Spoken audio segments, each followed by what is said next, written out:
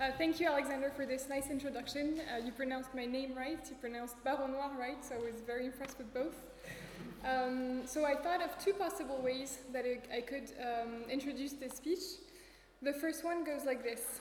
It is so nice to be here with you all today in this place which philosopher and theologian Florence Conry chose to establish St. Anthony's College in Leuven, where priests learned alongside lay people.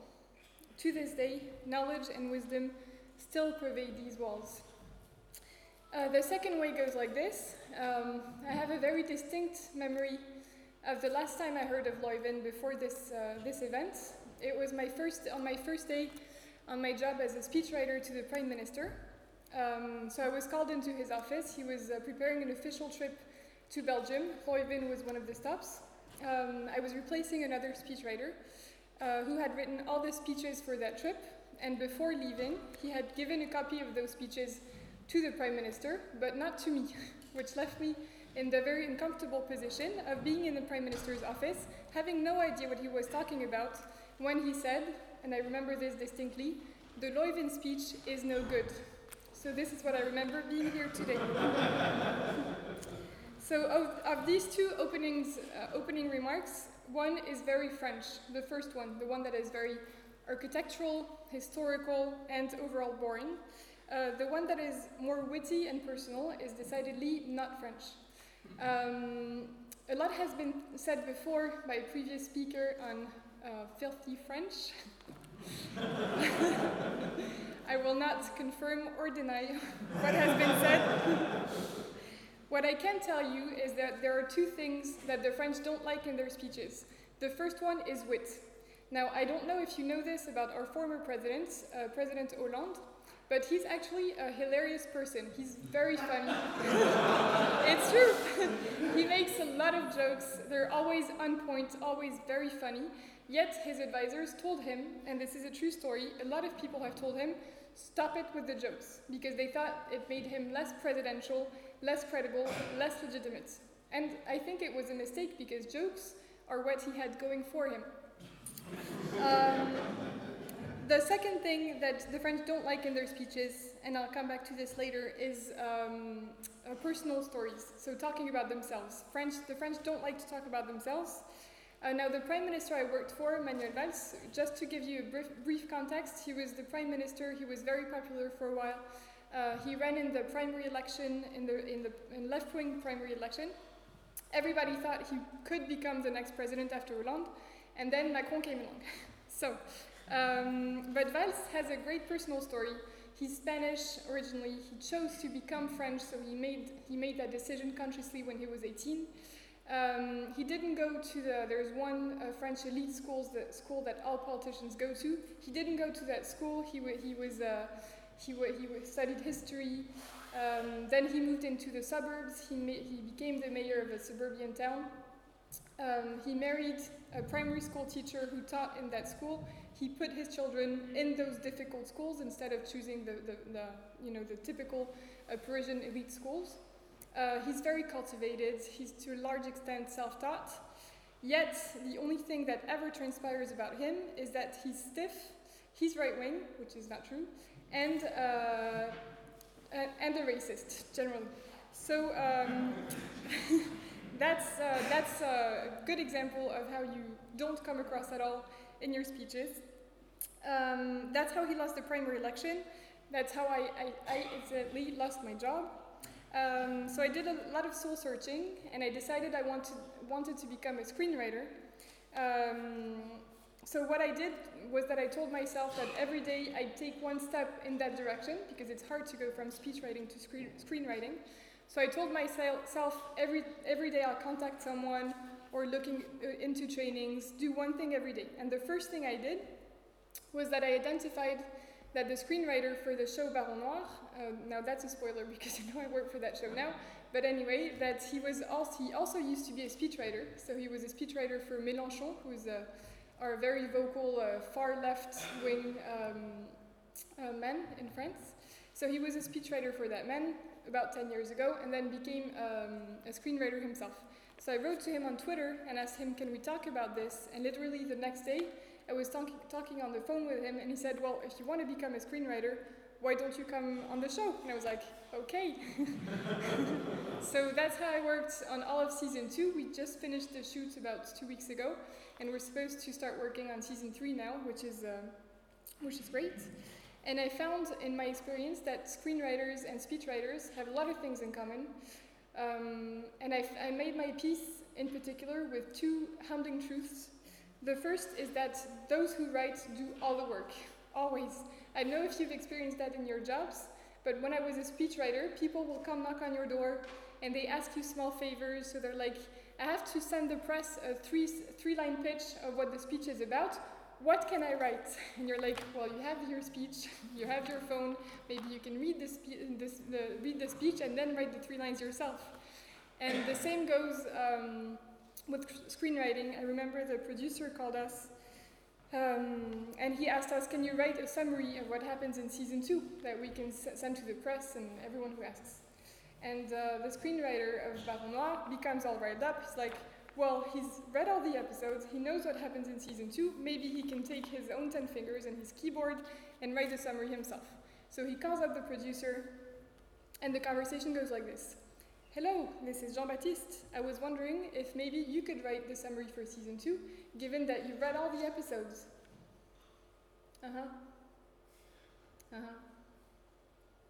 Yeah, okay. And then he hangs up. Okay, we have to write it. So that's the first thing. The bottom line is the speechwriter, the people who write always have to do all the work. The second thing, and I'm sorry to break it to you guys, but I don't think anybody cares about what's written. So people usually don't care about the speeches that are given unless it's a war or unless you're being decorated by someone important. In that case, you're very honored to have someone talk about you. But mostly when you give speeches, nobody cares.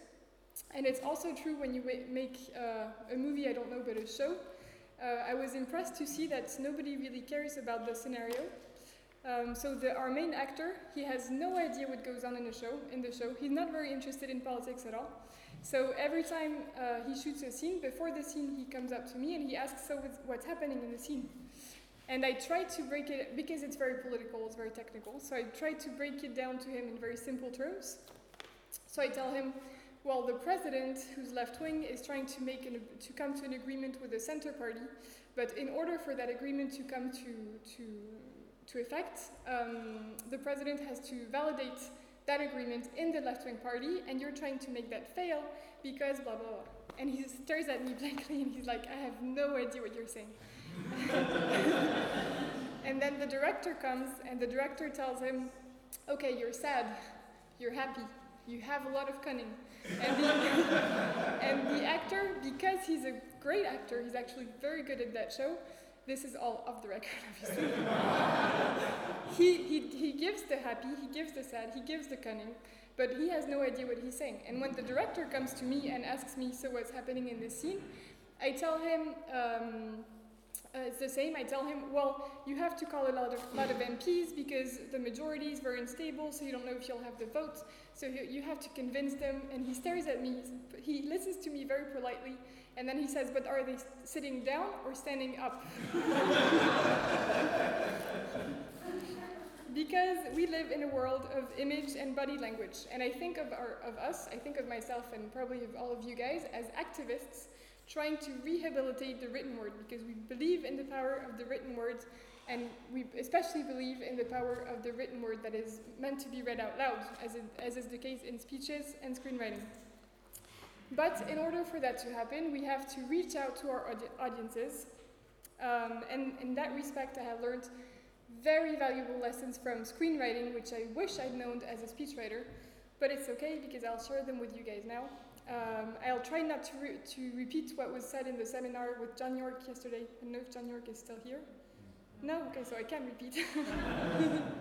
So the first lesson that I learned, and I covered this already, is work on your opening anecdote. In screenwriting, I don't know if you guys have seen the show The West Wing, but the first episode, the first sequence is Rob sleeps with a call girl, which he only realizes in the morning because they switch pagers. This was the golden age of the pagers.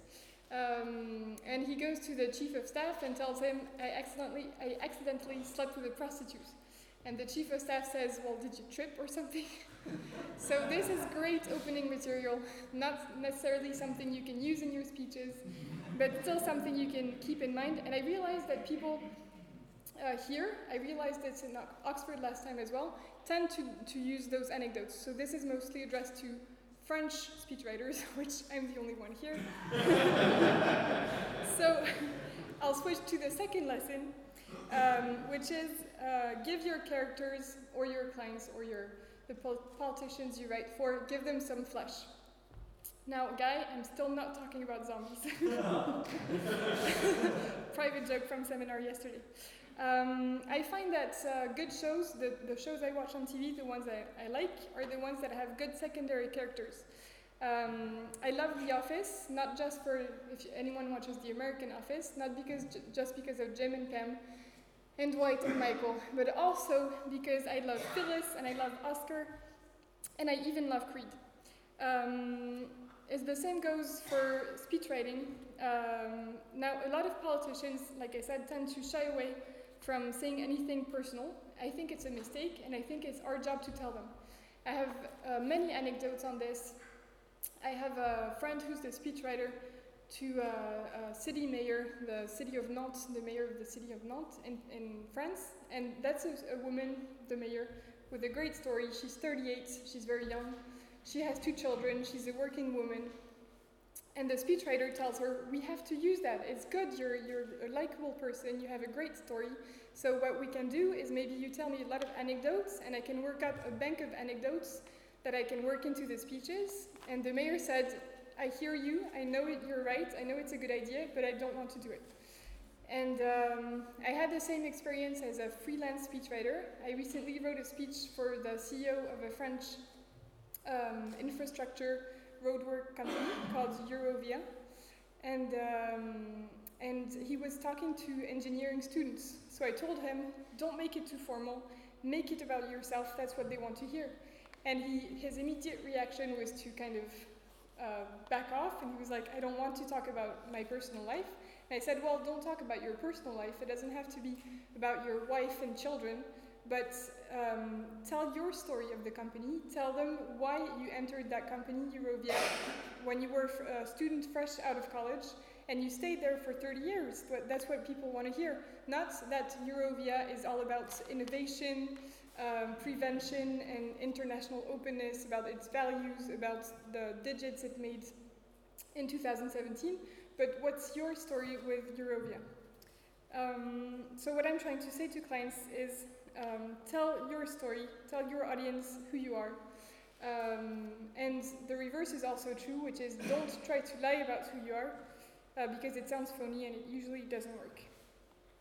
The third lesson is try to think of a twist, of an element of surprise. If you're wondering how you can translate Sixth Sense, Shutter Island style surprise endings into speeches, how you can move your speech towards what's unexpected, well, the first step is to stay away from what is expected. And I know that you guys already do this, but stay away from jargon, from set sentences, from empty concepts that you just throw around. It's true, in France, I don't know if it's true in other languages, but it probably is. We have words that I use, speech fillers, that people will put in speeches. They don't mean anything. We have co-construction. Every speech by someone who's locally elected, he will talk about co-construction. We have agility, so the government has to be agile, companies have to be agile, so not regulate too much. These words don't really mean anything. It also goes for general concepts.